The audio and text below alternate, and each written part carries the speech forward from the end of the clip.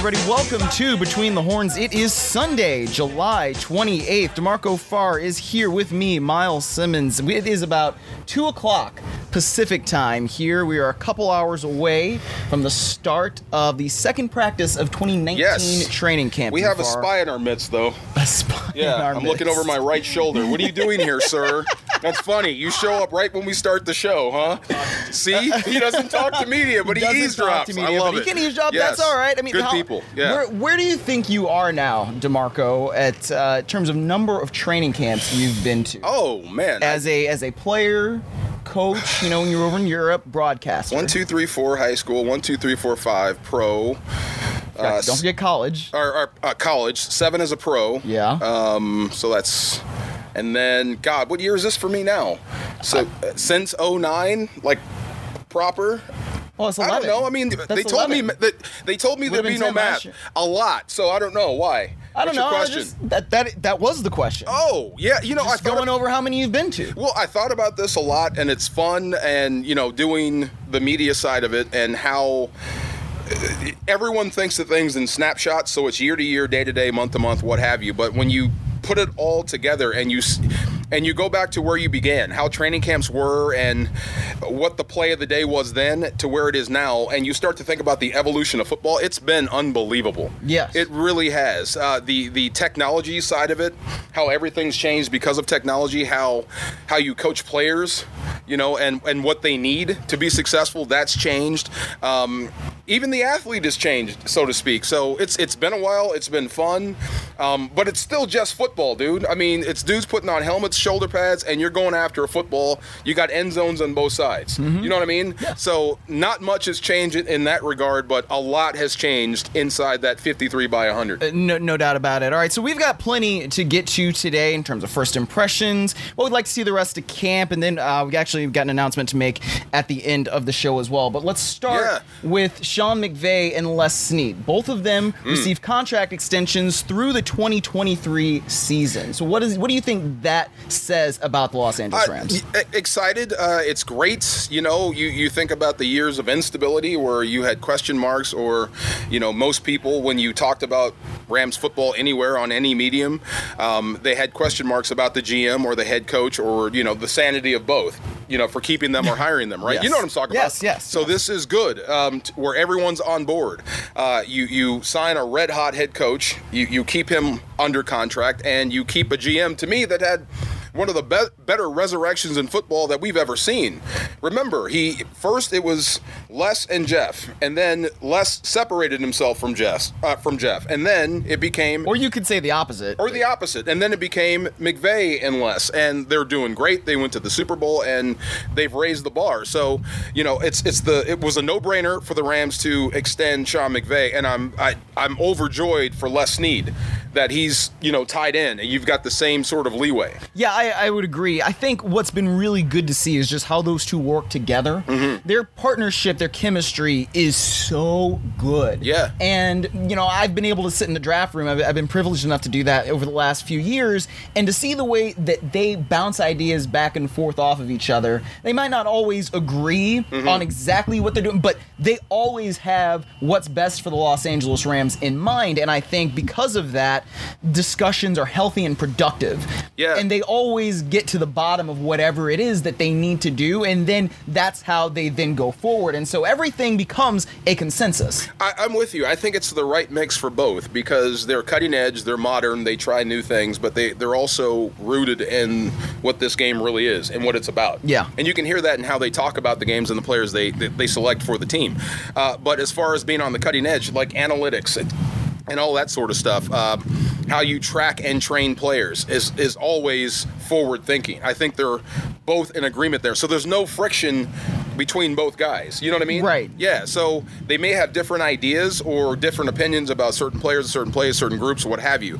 But it's always within the same mindset of let's take this thing a step beyond where we are now. Right. It goes back to what McVay says all the time, which is about communication, right? It should be clear, open, honest, and ongoing. Right. And you can tell that the two of those guys pretty much always have that kind of dialogue. No doubt. They're always thinking about it. They're always constantly communicating. But I would love to be in a room when there's no microphones, when it's just those two guys, because I think that might be hilarious. Oh, yeah. You know what I mean? You know, because you know how Les likes to talk about football, and, yes. you know, he'll take you on a little journey sometimes. Yes. Right? And McVay will just cut right through it. So yes. That might be fun when we're not there. I will tell you this, that when the microphones have been on them, sometimes, you know, between when we're doing draft stuff or whatever, they will sometimes leave the room and then they'll have private conversations and they will geek out over film they're watching together. And it's like you can just hear the joy in their voice, the excitement in their voices about what it is that they're watching. So like that, again, that partnership, you know, talking to different people around the organization, it's pretty clear that they wanted to be together.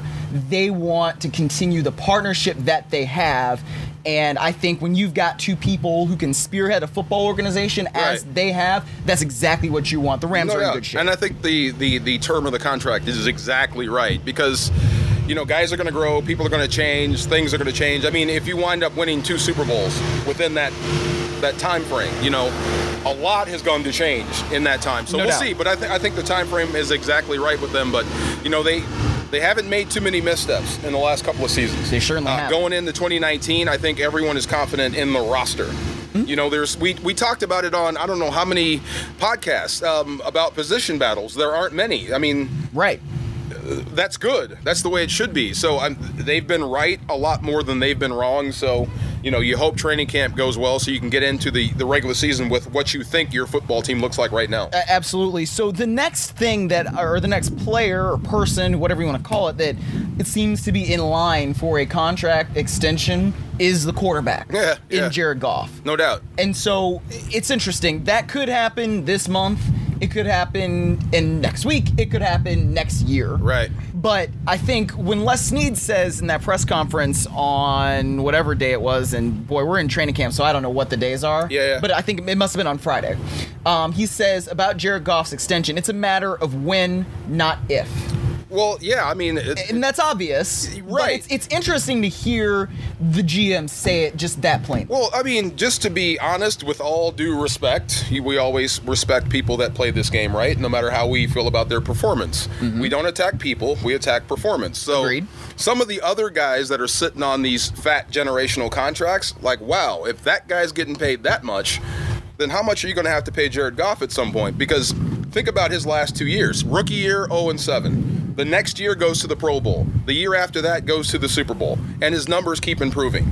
So if everything goes how we think it's going to go and he improves this year, well, I mean, look, if you're paying this guy X, then you're going to have to pay him something similar, if not more. Right. So, yeah, it is a matter of when or if or whatever. When, not if. When, not if. I mean, I think he's earned it. I think he's knocking on the door of becoming one of those elite franchise quarterbacks. I think he's on the way of people. When you see a touchdown pass, I think you're going to say, wow, what a pass by Goff, and not, wow, what a great play by McVay.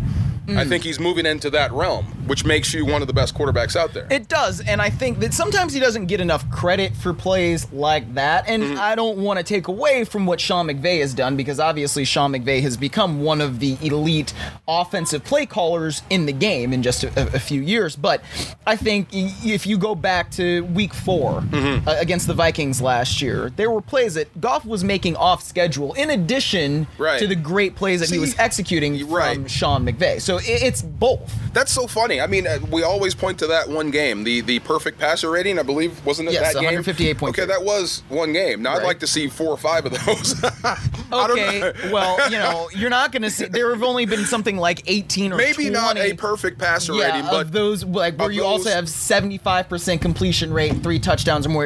There was some stat that only happened, you know, X amount of times. Where you dominate the weekend sports talk shows. Yeah. You know, every TV show, anybody talking about the NFL starts and ends with your highlights. Right. You know, back to back to back, game in and game out. So, I mean, I think that's where you're headed with a guy that's had that many reps as a starter, that many successful reps with good weapons around you. You know, when I read that maybe Jared Goff's going to regress, what makes you say that? Right. Why? And, you know, and there's a good point. The O-line. If you think there's going to be, you know, problems with the O-line because you lost Sully and you lost Roger Saffold, and you're putting in two guys that haven't started a game, that's fair. But, right. But when you point at Jared Goff and say he's going to regress, well, give me some how and whys. Right. Yeah. Because I don't see it so far. I don't either. And, you know, I think you make a good point. If that's the game we always go to. But I think if you look at the NFC Championship game as well, there were a bunch of plays in that one where Jared Goff was able to make off-schedule plays. That third down throw he made rolling to his right to Gerald Everett, and then Gerald Everett rumbles down the field. Right? Yeah. That's one of them. He made some off-schedule plays, if I'm remembering correctly, to Tyler Higbee, too. So we have seen Jared Goff continue to take those steps, and I think that you're absolutely right.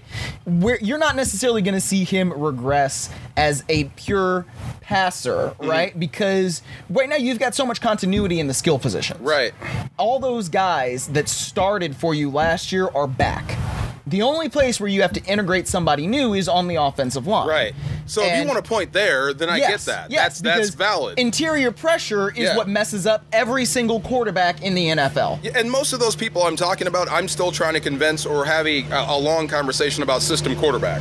You know what I mean? It's the same people saying the same stuff. Yeah. So, but it is what it is. But I mean, it seems like you said, the athletic plays that we see where you make plays off schedule, maybe that's what it will take. And you've heard this before about quarterbacks in college that are surrounded by, you know, a bunch of day one guys, you know, handing off to day one people, throwing the day one receivers, like right? Any LSU quarterback in the era of, you know, Jarvis Landry and Odell Beckham. So how do you know how good that quarterback really is? So I think they'd like to see some struggle and then pulling the team back from being down 17 and winning the game in the fourth quarter, that sort of stuff. Well, maybe that wins people over. If they had completed the comeback against the Eagles, then maybe that would have quelled some of those questions. Or, I mean, like, you know, in the Super Bowl, the same thing. There were chances or plays that could have been made that weren't. So maybe that's what would have put people over the hump. But, I mean, look, Sean McVay knows the first thing he does when we talk about a game where his quarterback is points out the things that Jared does well. You know what I mean? Yes. Takes the credit away from him and puts it on his quarterback. And I would say 70% of the time, it's not just coach speak. Yeah. You know what I mean? Yes, I do. I think you're right. So it is definitely going to be interesting to see that kind of progression from Jared Goff as we go through training camp and then into the regular season as well. But let's talk more about training camp because it was the first day yesterday, first practice. What were your first impressions of these 2019 Rams? Just trying to get a feel. I was on the air. You were. Yeah, I was far away, but just trying to get a feel for, you know, what type of training camp it was going to be. And I was having this discussion on the way to the podcast. Like, how do you handle getting an NFC championship ring? You know, how do you treat that as a player? What's the best way to handle that? You know what I mean? And that's always tough because you're handing out the silver instead of the gold. Right. Yeah. You know, so that's the first thing I wanted to see. How are these guys going to take the field? And from what I saw, nothing but enthusiasm. Agreed. Yeah, everyone seemed to be happy they were back doing football things. That's the first thing that jumped out at me. Yeah, I think so too. And it was the tempo. Yeah. And we were used to seeing Sean McVay practices. Things go fast. You better be on the hop, going in and out of the huddle, going from the field to the sideline if you're getting water. And I think we continued to see that. It didn't look any different than a Sean McVay practice has looked over the last couple of years. And I think that's pretty encouraging. Yeah. You know, it is. It's funny, the football field, it's the most important thing in your life, but it's the one thing you don't want to spend that much time on. You know what I mean? When you think about it, right? So the faster you go, the better, which means you're not making many mistakes. You're getting a lot of things done. You're taking it from the meeting room to the practice field, and you don't have to have a lot of repeats. Right. That means everybody's engaged and everybody's on the same page. That is encouraging. And you're having fun at the same time. Sure. You know, and this is the debate we were having about when you told me that that Last Chance U was great TV. It was great TV. It's depressing as hell. It is. You shouldn't have to be screamed at to come out here and practice and have fun. This is supposed to be about fun, you know? It's you don't take your money on the field. That's what I mean. You're supposed to be having fun playing this game. Well, and it's supposed to be something that you feel good about doing, and it shouldn't be a chore. Right. And it shouldn't be, man, I know I need to do this in order to, get out of a certain situation or what have you. What was the guy's name? The ESPYs just came. Was it Jim Calhoun that had the great speech about Jimmy Valvano? No, Jim it was a basketball coach. I think it was Calhoun this year. Oh, I didn't watch it this year, I'll be honest. I think he coached for like 19 years at UConn, and he said it never felt like a day of work. Like he's never been to work a day in his life. That's the way sports is supposed to be. Sure. Yes. That's what I got out of yesterday. It seemed fun. You ever been to those where they put on the armor and they do the medieval times thing? I have no interest in that. Well, it's fun. Everybody's having fun. It's great. You're out there watching, football practice, but it seems like a carnival atmosphere. But there's actual work being done. Right. That's awesome. Yes. That's the way it should be. It's nice to be a winning football team. It is. Yeah. Well, and that's the other thing too, right? When you are a winning football team, you can tell the difference between a losing football team in practice. Yeah. Ball doesn't hit the ground on winning football teams, right? You hear things like, if you're walking, you're wrong. Right. On winning football teams. You don't see guys sitting around slouching, doing whatever. Right. People are engaged. Yeah. They're talking to their coaches on the sideline. They're talking to their teammates on the sideline. Wow. And obviously we know this because we've seen it back and forth, right? Yeah, I think going from a 2016 training camp to a 2019 training camp, and you look at things side by side, right? You look at that picture, you can easily tell this one is the winning football team, this one is not. A properly run football camp, in my opinion, everyone's doing something every 30 seconds. Yeah. Yeah, if you're on a knee and resting, you should be out for no more than 30 seconds until you're doing something else. So, when you see a bunch of guys standing around, it's like, wow. I mean, practice is long. It sometimes feels like it's a long time when it's 2 hours, but it's not that much. It's 2 hours in your day. Right. So there shouldn't be times where guys are just standing around watching. Yes. If you're not in, you should be mentally engaged in what your backup or the guy in front of you is doing. You know what I mean? No doubt. Yeah, I mean, you only have 2 hours a day to get this stuff right. You know what I mean? And then on the other side, you only have 2 hours, so please stop screwing up. Yes. Yeah. Yes. I don't want to make this 3 hours. Yes. Yeah. Yeah, exactly. But I think when you see the way, the ball's not hitting the ground, everything is crisp, it's a reflection of what Jared Goff said in his press conference yesterday, which was the fact that it really felt like they were picking things up where they left off before. Oh, that's awesome. Yeah, yeah. And again, we mentioned this earlier a little bit, but the skill players are the same. Mm-hmm. So because of that, you've got Brandon Cooks back. You've got Robert Woods back, who just got his bonuses converted into actual salary. So congratulations to him on that. Yes, that's great.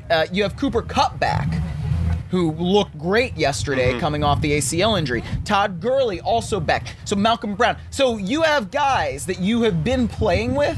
So that's why things can look crisp. They can look sharp. They can look like, okay, we know exactly what we're doing. Now we have to fine-tune the little things to make ourselves better. Having Kupp back is going to be awesome. And you think about how the Rams play. They play in 11, personnel, one tight end, one back, pretty much the whole game. So, that puts that nickel on the field pretty much the whole game. Yes. Well, you better have one awesome nickel because of, number one, you're out there and you're going to have to play the part of a linebacker half the time. Get in there and put your nose in there and make a play. You may be blocked by a guard. Now, remember, this is a corner or a safety. Yes. So he's got you outweighed by, 60, 70, sometimes 100 pounds, maybe more. So you have to be tough enough to handle that and smart enough to make the right fit so the run doesn't pop. Exactly. No one's expecting a corner to run through a guard to make a play, but at least you have to fit it correctly so the other bigs can make plays. So that guy has to be off. Then you put in Cooper Kupp. And to me, what makes him special from every other slot receiver right now is his blocking. Yeah. Like his first 5 steps all off the line all look the same. Yep. So you don't know if he's blocking you or trying to run a route until he gets to you. And then it's too late. You know what I mean? He can make the move to get open, or he can get his hands on you and, seal the edge so Gurley will pop. Just having him back, having one of the better football players on the team back in uniform, awesome. But for an offense, for Jared Goff, dude, that's invaluable. You can't put a price tag on that sort of guy coming back to the offense, an already good offense. Yes, exactly, because it's sort of easy to forget you did lose one of the best players on the offense and still were able to get an NFC championship out. Yeah, it's like that says a lot about the kind of quality depth that the Rams have. Well, this is why I like guys like him, and I understand about like trying to learn the concepts and what they're teaching you and how to implement that on the field, and sometimes how that can just lock your brain as a player. It just robs you of your instinctiveness as an athlete, right? Yes. So then you have a guy like, all he's trying to do is learn where to line up and what his responsibilities are. You can't tell him about the concepts or the philosophy because that will overload him. So just give him his responsibility and let's hope. Then you have guys like Cooper Kupp who can take his responsibility, digest that, and then take it into the concept. So not only do I know what I need to do on this play, I know how I can help this other guy here so we can spring the play. Right. You know what I mean? Yes. And that's the stuff you can't teach. That's the stuff where a coach actually learns from the player. Well, it's funny. You think about that, and I think about Sean McVay and how he says that he learned to see the game from a 22-man perspective from John Gruden. So what I mean by that means you have a player or a coach who doesn't just think of it offense versus defense or defense versus offense, right? Like you see it from the standpoint of if the offense does this, the defense is going to try to counter that with this, right? So I think that's basically what you're saying about Cooper Kupp. He can see the game from the 22-man perspective, and that's not common as a wide receiver. Not at all. I'll give you an example, right? Me and Kevin Carter way back in the day, we're going to run a stunt where he's coming underneath, right? Sure. So what I do is I start shouting at the offensive tackle, start calling him names out of the blue, just to draw his attention, to get him to say something to me, right? Just a little bit, to get him to vary his set, to get his attention off Kevin for a hot minute, because if he really has a chance to get in his stance and read Kevin, he can see in his stance that he's not coming. Right. So maybe I can get him off just a little bit more, off his game, off his focus, and we can get the game home. Same thing with Cooper Kupp. Like, if he knows we're going to give it to Todd Gurley on a perimeter play, right? So I have to go and block this nickel. Well, he's got Andrew Whitworth has Frank Clark to that side, who's coming off the rock like a scalded dog. Let me give him a little bluff to freeze him so Witt can make the block and I can go get my guy, and out goes Todd Gurley. That's the stuff that's not taught. That's the stuff that's born of a great football player, if you know what I mean. Yes, yeah. So when you have that on the field and a head coach that feels the same way, wow, that's what I mean. Having Kupp back in this offense on this football team is immeasurable. It just makes you better. It is. And it also allows Robert Woods to play his more natural position. And when we say that, it's not that Robert Woods did a poor job filling in for Cooper Kupp, because he didn't. He was great. Right. He was terrific. I mean, he had 1,200 yards receiving, but the offense is better when Kupp is out there, when Woods is out there, and when Brandon Cooks is out there. And so when you have that trio, it's why I know Sean McVay has said, they would like to be able to rotate more guys in offensively. So you're gonna have to. Those three aren't playing the entire time, and maybe you will have to. And Josh Reynolds has definitely emerged. I mean, he's made play after play, right? He had 5 touchdowns last season. Right. So it's not like he's a slouch. And so how many could he have had, though? I don't know. Well, at least one more. At least one more. If his big toe was just like a half-inch shorter in that Kansas City game. I mean, that's a rough one for him. And I mean, to get targets, well, that's tough. To get on the field is hard. To get in this offense, you mean? In this offense with these 3 guys. To get on the field is tough. To get targets when you're out there is even tougher. Yeah. Because what's your number 1, 2, and 3rd best option? If you're Jared Goff, right? So you're going to have to fight for every single target and every single rep that you get. But I tell you what, you can earn it out here. You can earn it from Sean McVay. Hey, look, I like in certain situations, I think we have a guaranteed play in Josh Reynolds because of how he runs this route and his size. You know what I mean? Yes. So he can carve out a niche, maybe not be a starter, but you can be the most important guy, say, on 3rd down that the Rams have. Well, right, and that's certainly something that the Rams don't necessarily have with Cooks, with Woods, with Kupp, is the Josh Reynolds size. He's 6'3" and has that great wingspan. Right. And he knows how to use it. unlike some other 6'3" receivers that we've seen on these fields in the past. No doubt. So right.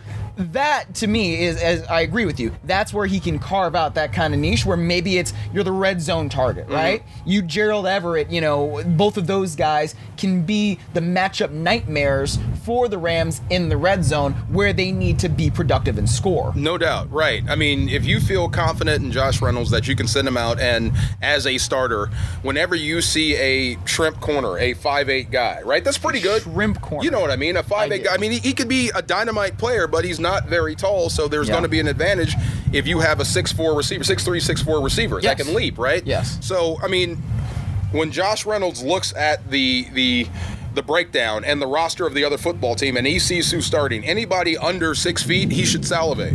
Yeah. At some point in the game, I'm going to be matched up against that guy. Yeah. And I'm going to be expected to beat him. For sure. And you need to be 100% in those situations. Yes, and I think that given the experience he got last year, the Rams can certainly trust him to do that. No doubt. Just like in basketball, if a power forward gets it on the block against the point guard, you drive. Right, and you have to score in that situation. Yes. Same thing. That should be his mentality. Yes. One more thing about Cooper Kupp, though, just modern medicine, man. It doesn't seem like maybe 5-6 years ago, players could return from a torn ACL as quickly as Kupp is returning right now. Think about it. This is not even 9. It's barely 9 months, right? Yeah. So it's November. It was mid-November, that he tore the ACL week 10 against the Seattle Seahawks. So now he is back. He is basically able to be a full participant in practice. And the Rams are going to monitor his workload throughout the course of August and make sure he is best prepared for competition and performance in week 1. But you look yesterday, he's going down the left seam. He leaps up, he makes a catch, and it's almost like, okay, that's where he is. Right. Look, I mean, it's a credit to modern science, like you said. I think they're getting better with that surgery, or this is the best they're ever going to get, repairing that sort of injury. Yeah. But you also have to give credit to the athlete. You know what I mean? And the Rams training staff. And the Rams training staff. Led by Reggie Scott, Byron Cunningham. And how football is today, where your training room is not just ice bags and whirlpools. Right. It's functional. It's getting you stronger while you're getting healthy. So medical science is caught up, and there's a great game plan on how to treat this surgery, you know? Yes. And then you have the athlete that, I mean, look, the guy's going to heal himself. You better heal him or he's going to go back out there with dragging his leg. That's how much he wants to play. So, credit to all three that he's coming back. But, I mean, I think at some point we're going to stop being surprised guys are making it back this soon. You know what I mean? Yeah. It's almost you're going to start to expect it. Right. And that's crazy, just based on the nature of the surgery. No doubt. But also, I mean, I don't want to say speaking of ACLs, but speaking of ACLs, Todd Gurley is back. And he is on the field now. He did not participate in the Rams offseason program, basically the on-field portions there. But now it is really good to see him on the field. I took a video yesterday, put it on Twitter, of him basically taking his first handoff since February from Jared Goff. And then he get a little burst, got a little explosion, and went down the field. So it's good to see him practicing. And he says he feels good. Good. I mean, that's the way you should feel after an off season. Yeah. In one practice. Honestly, yesterday should be as good as you're going to feel for the entire season. When they put the pads on, for the first time and actually start, banging into each other, that the day before or the minute before is the best you're going to feel until February. Okay. After that first hit, something's going to be off. There's going to be a scratch that just won't heal. You ever had the scratch here? Unlike where you're pointing, this is great for our radio audience. Your orbital bone, your eye. Yeah, right above the eyebrow. Yeah, that where you put your helmet on. Yeah. Every time you put your helmet on, it's just like you open the wound. Yeah, I hate those. Oh my God, I used to get those in college on the first day. I was determined from then on never to have another scratch. I would paint my face with Vaseline like a boxer. That prevents scratches. I was trying. I didn't want it. I don't know. It sucked so bad. It opened every day. I bled every day from that area. It just makes you a sour person. It really does. There are a lot of things that make me a sour person, so you can imagine how I would feel with that. Well, just imagine. Especially, I don't know how you sleep, but if you sleep on that side. I do. I usually do sleep on my right side. That's what I cut every single day. It sucks. Oh, and sometimes you forget, or somebody whacks you in the head right there, and it just makes you bad. Yeah. Yes. I'm sorry, not to go on. Those hot summer days in training camp with a cut on your head. Especially if it's humid. You want to know why people start fighting in training camp? It's because of stuff like that. Yes. Yeah. Everything just bothers you. That first pain. Someone spikes your toe. You know what I mean? And then on the very next play, someone spikes it again in the same exact place. We're going. I just gotta have you right then and there. Yeah. We're done with this? Yeah, nothing personal. I'm just gonna sock you in the face until I can't feel my toe. Okay. Yeah, and then it's over. And then we'll go have lunch at the mess hall and we'll talk about stuff. But yeah, and it'll be all right. Yeah, just let me get it out. Yes, but I think to get back to Todd Gurley. Oh, yeah. That's what we were talking about, do you remember? Right. Yeah, it's okay. Your toe started hurting. Dude, again. I mean, just that little cut. Just that little cut. My God, it just makes you ugly. Ugly. Ugly people. It just makes you mean. It really does. You've never had that. Okay, never mind.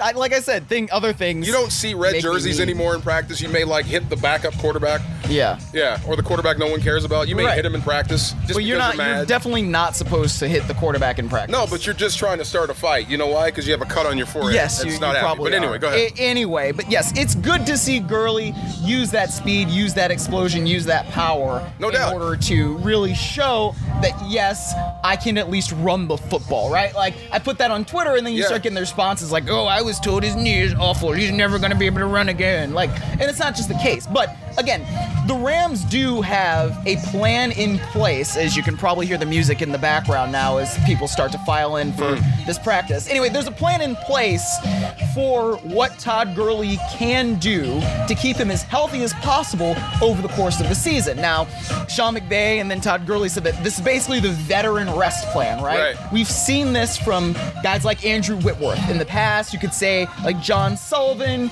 Roger Saffold, I believe they did it with last year. So it's basically you're not going to practice every day. When you're practicing, we need to get the most out of you, but also we're going to be aware that your body is what we need.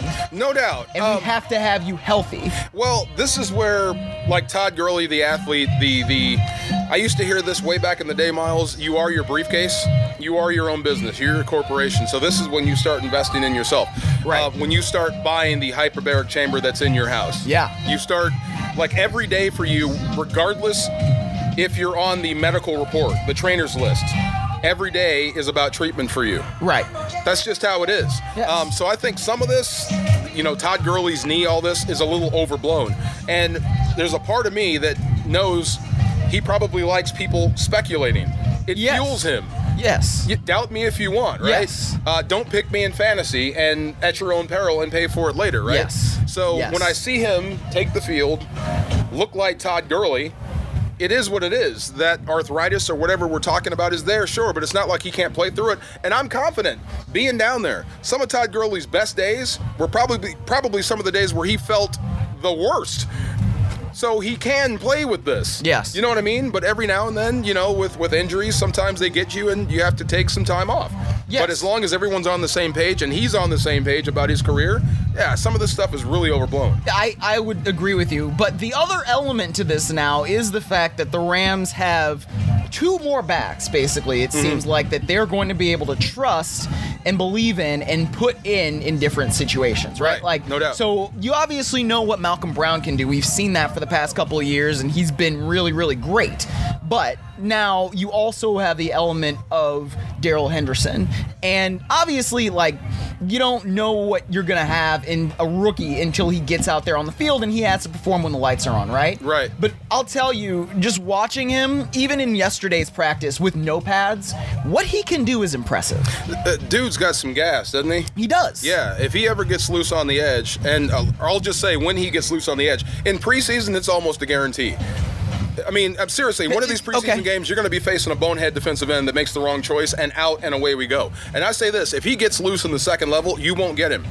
That's the kind of jets he has. Or if you do get him on an angle, that safety can also run. The kid can flat out fly. I will ask you this. Should Darrell Henderson be in the top 3 in rushing yards for preseason? This top 3? Yeah. Wow. I won't say lead the NFL because who knows how much he's going to play or not. That's tough. I don't know. Do you think realistically he could be in that top? Just based on the fact that he's probably going to play. Yeah.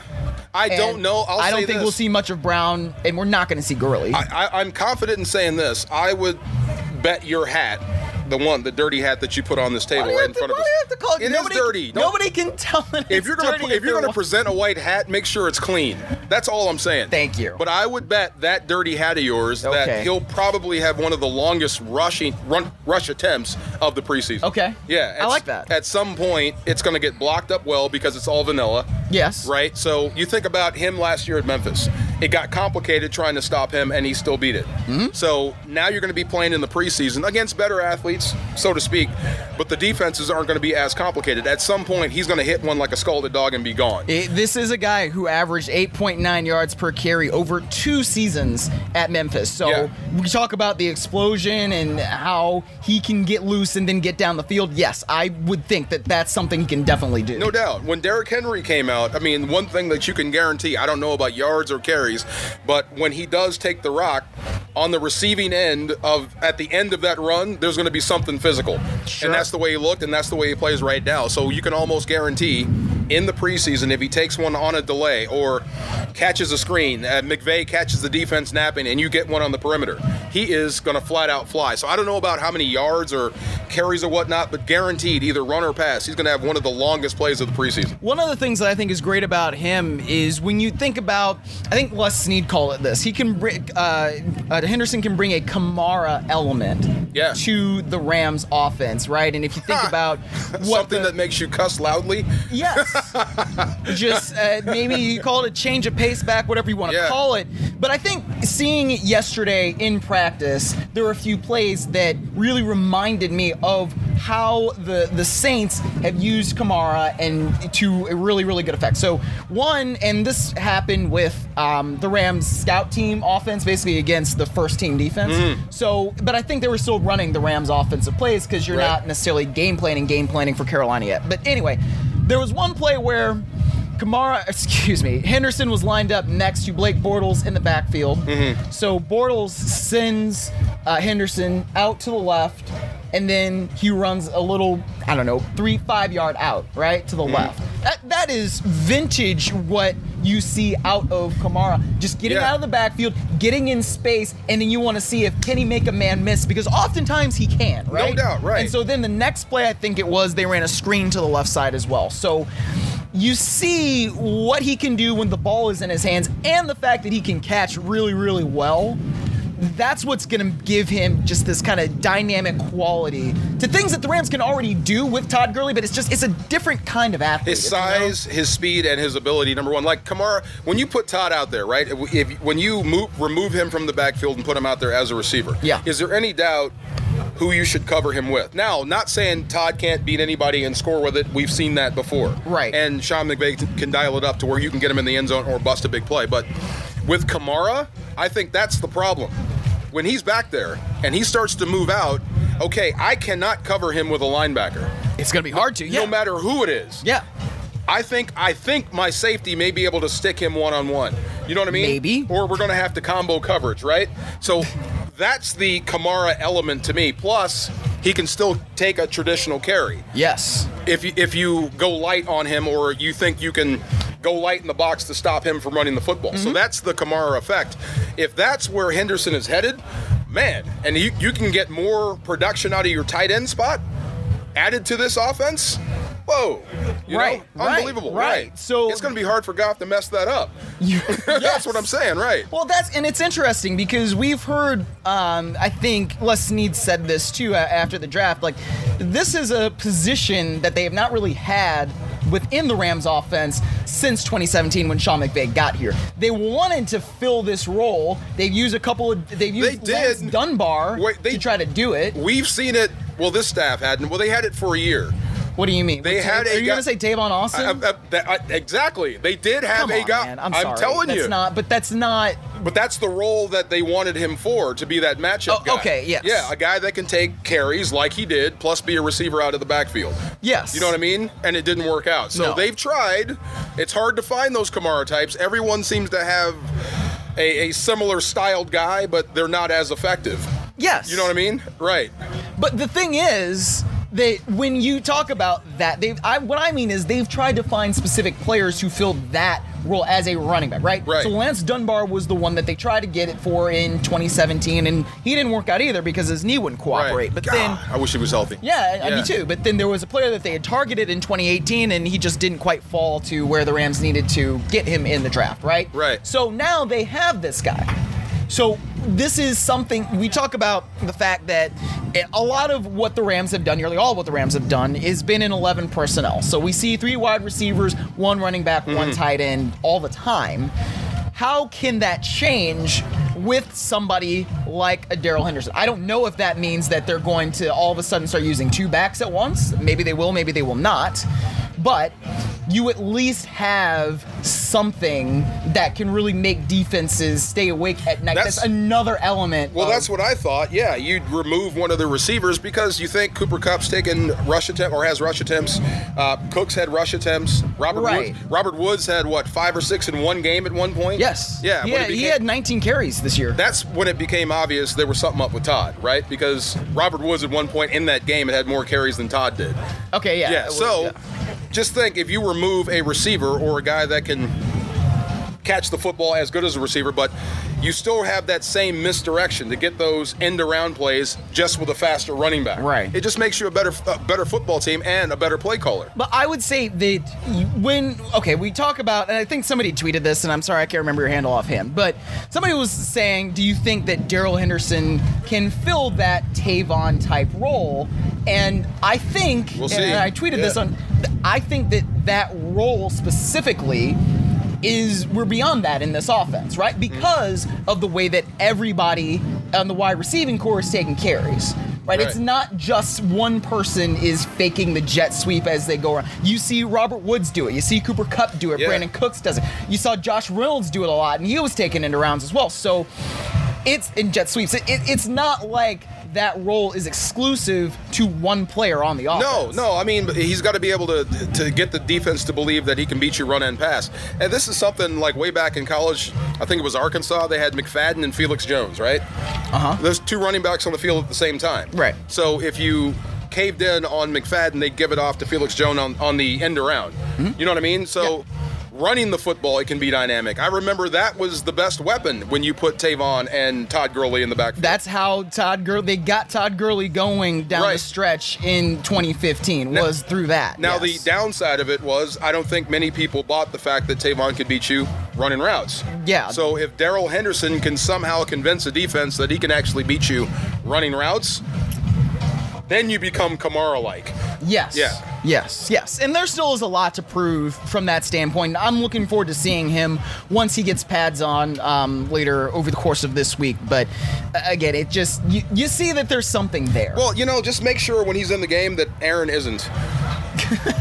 I'm just saying, if you want to see something in practice, just make sure Aaron's not there, because even if he doesn't make the play, he's going to mess up some blocking scheme anyway. It's fun. It is fun to see Aaron Donald at practice in training camp. Yeah. Because it's something we haven't seen since 2016. It's good to have your best player, especially at that position, on the field, because it only helps your offensive line get better.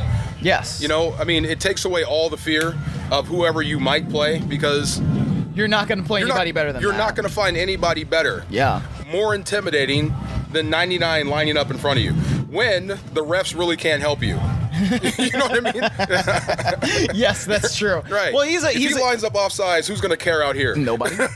Right. Sean McVay maybe, because he's going to wreck practice. If he decides to put his hand on your face mask and rip it off, try to make your helmet touch your butt, you're going to ask him to stop, right? Yes, that's probably. all you can do. Yeah, probably. Okay, let's do this, because I think that we always talk about this, and we try to figure it out. So who do you think of the undrafted free agents has a good chance to maybe make the team? And we got to do it at the start of camp, because then if we get it at the end of camp, then that means we actually know what we're talking about. I don't even have his number memorized, but I'm going with Prohl, Little Proly. Oh, Austin Prohl. Austin Prohl, because is he number 85? 87. 87, excuse me. Number 87, Austin Prohl, because I know he's been doing this since birth. So, okay, for He's the been audience, playing receiver. He's been reading defenses, reading corners, reading safeties since birth. and why do we know this? Because I played with his father, Ricky Prohl. Yeah. Right. So I know. He used to bring him in the locker room. This kid has been around pros. He's not shocked or surprised about anybody he sees on the field. Yeah. Yeah. And the way that he entered the NFL probably bothers him, but it's not going to stop him. So that's Sure. that would be my guy. Okay. Absolutely. I think that's fair. I would say Simba Walker. Yeah. He is a wide receiver out of Eastern Washington, and I like the way he runs routes. I like the way he seems to be aggressive with his hands, and I don't necessarily think that he's going to come in and play receiver. I think that given what he seems like he can do, he looks like somebody who could be a good guy for bones on special teams. No doubt. I mean, So, and that's the way big. that's the way you Yeah. got to make the team as an undrafted guy. And that's big. I think at some point, this team turns offensive. Every team does, especially when you start paying the quarterback. And you should. Yeah. If you're making that big investment, then most of the assets should shift towards the offense. But I like the fact that you have a lot of defensive players still playing special teams because it makes you aggressive. No doubt. You know what I mean? So I hope that continues, but at some point you might see more and more receivers out there. What's interesting, too, is who do we think is going to be the kick returner and punt returner? Because JoJo Natson obviously comes in as the incumbent, but that is one of the few spots, I think, where there could be some competition. Well, are you in the situation to where when they do punt it and the ball's in the air, do you still hold your breath when JoJo's receiving it, fielding the punt? Not really. Not really. At one point, you might have. Yeah, but he was also coming off the injury, so, Right. So then I hope that he's going to improve his game as to where he becomes one of the more efficient punt returners in the game. I want every punt return to be explosive. I want everyone to touch the end zone, of course, right? Yes. The rule of thumb is 1 first down per return. Save one for your offense, right? Right, exactly, yes. But with a team that can score from almost anywhere, just be efficient back there. Just don't drop it. Make sure you field the punt. Yes, Yeah, field that's the punt, the don't most drop important thing. So I don't care if he returns one more than 5 yards all year, as long as he doesn't muff one punt. Right. I think, but don't you want at least some kind of dynamism from that spot, right? Like, you want to be able to say, okay, like Pharoh Cooper, right? And that was kind of a surprise in 2017, the way he came on and how well he played. But he made a real difference in those games. No doubt. I mean, and I think people always knew he could do something like that. It was just punt return was taken by another guy. It was. So once that was taken away or given away, so to speak, depending on how you look, then he got a chance to do what he did best, and he wound up in the Pro Bowl. So be it. But, some of the best teams, you don't have room for just the specialist. Right. The guy that does just one thing. So if I had my druthers, my punt returner would be a corner. Okay. Especially when I'm an offensive football team. Interesting. Yeah, so I won't have to burn that offensive roster spot for a guy that does one thing. Right. Defensively, yeah, he plays corner and he returns punts. I don't know that the Rams really have that kind of guy on the roster right now. I mean, it would be certainly interesting to see if they do. Yeah. I think seeing who the Rams trot out there for punt returns during the preseason games is going to be interesting. Right. I think you're seeing the punt returners, and they're probably all going to be on the offensive side. But whoever's returning, the first most important thing with this football team and this offense is field the punt. Right. So don't give away a possession. Yeah. Even if the guy is explosive, I'm putting out the guy I trust more to field the punt. Yes, exactly. So I would also like to point out that remember when I kind of called this properly in 2015 with Bradley Marquez? So I have at least a decent track record here. When was Bradley Marquez here? 2015. How long have you been? 2017. How long have you been here? So one out of what? 5 years. Okay, look at you. Well, I'm just That saying. doesn't even get you in the Cooperstown. Wow. We'll call it 4. I wasn't really here for the start of 14 training. Okay. Wow. Yes. One guy, Bradley Marquez. Hanging your hat on Marquez, huh? He was here for a while. I see ya. He was a I good like special it. teams contributor. He had good hands. Start calling you Al Bundy. That's fine. You've been talking about the same play for 20 years. Okay. Any parting shots? About 50 minutes. No, the parting shot is all yours. Yeah, you're just gonna leave it to me. Of course, I hate All you right now. I'm not happy with you. Oh, okay, that's fair. I'm happy for you. I'm not happy with you. Thank you. So, as we alluded to at the top of the show, we have an announcement, and that is that I am going to be leaving the Los Angeles Rams in a couple weeks. So that's what he thinks. But yeah, I mean, to be a little self-indulgent, this has been kind of a really amazing ride for me for the last 5 years, and so to leave this, like, it's a really great opportunity, and I'm sure that by the time this thing comes out and probably over the next couple days, you guys will hear what that next opportunity is. But just to sort of, I don't know, guess wrap up my time here with the Rams, and we'll have another episode or two to do this. But, you know, I came into this job as a fresh-faced 22-year-old. I don't know about that. I was goateeless. I don't know about that.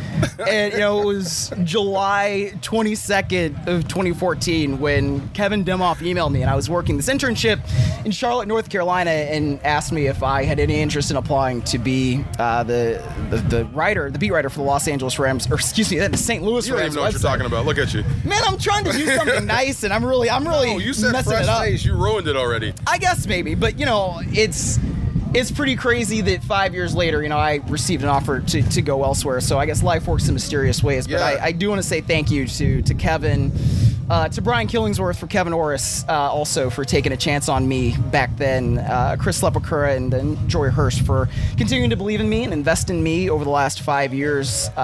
It's like I said, it's been pretty crazy. You know, the coaches, players, Les Snead, Sean McVay, they've been unbelievably kind, and, you know, it's gracious with their time. And, you know, when you walk down the hall, and it happened today as I'm leaving the hotel, and you see coach after coach, and they all say hi, and they're always, you know, Don't gracious you start and crying nice. on me, Miles. Oh, I'm not gonna cry. Okay. At least I don't think I have. But like I said, that's been great, and it's been great to be a part of that. And I truly appreciate it. You know, fans, you guys have embraced me, and, you know, it's been great building that up over the last 5 years. And, you know, we talk about Team Mustard and things like that, and ketchup certainly does not belong on a hot dog. But what? See, your face is being weird now. You can't. I should have just turned your mic off.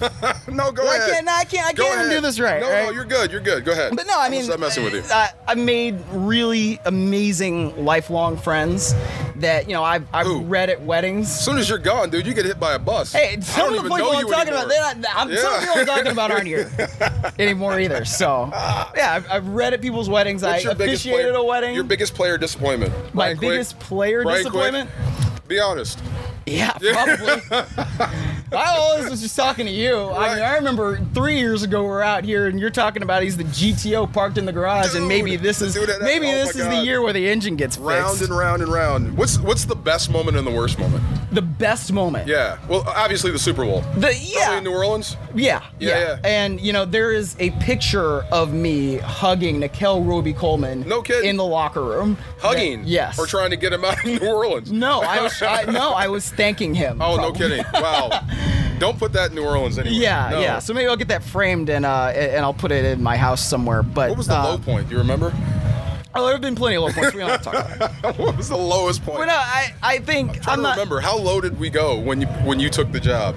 Well, 4-12 in 2016. That was pretty low. Was that the one? Wow. Okay. Yeah. From there to here, how about that? Yeah. I said, the last 2 years have been incredible, and I think, you know, this is our 99th podcast. We've done, you know, 99 of these between, you know, you, me, JB. Yeah. Serena's been involved a little bit Donald, as well. Yeah. Yes. So it's great. But, you know, I will say this to you too. We're gonna get to 100, right? We are gonna get to 100. Yeah. So maybe we'll have to handcuff you to the table. Perhaps. Yeah. I'm not done with you yet. Can I say what I want to say? No. Yeah. God no. But you're gonna start crying. I'm not. You are. You're about to cry now. I would like to say something nice to you. If you start crying, can I'm going I to do leave. that? No, All right. God no. I don't want anything nice. That's too bad. So when I was starting out in this job, 2014, 2015, you know, we were still in St. Louis. You were doing the fast lane, right? Yes. So Fridays were the days that you would come to practice because that's when practice was early.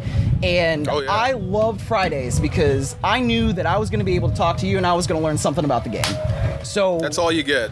Stop crying. No, I'm not. Stop it. But when we came out here and then we got to start doing this podcast, this is being able to work with you and being able to do the things that we've done together. The credits are rolling, Miles. I don't care. This is. I told you I'm going to be self-indulgent, so I'm going to be self-indulgent. The band is playing, Miles. We got to go to commercial. Doing this and doing these things, mailbag, pregame live, doing that with you has been the great joy of my time working for the Rams. So, with that, we will say goodbye for episode 99. Of all my friends, you're one of them. Thank you. we will be back for episode 100. Thank you guys for listening. Hope you guys enjoyed this edition of Between the Horns. If you come to training camp, make sure you stop by the set. Come say hi. We will be around, and we will see you next time.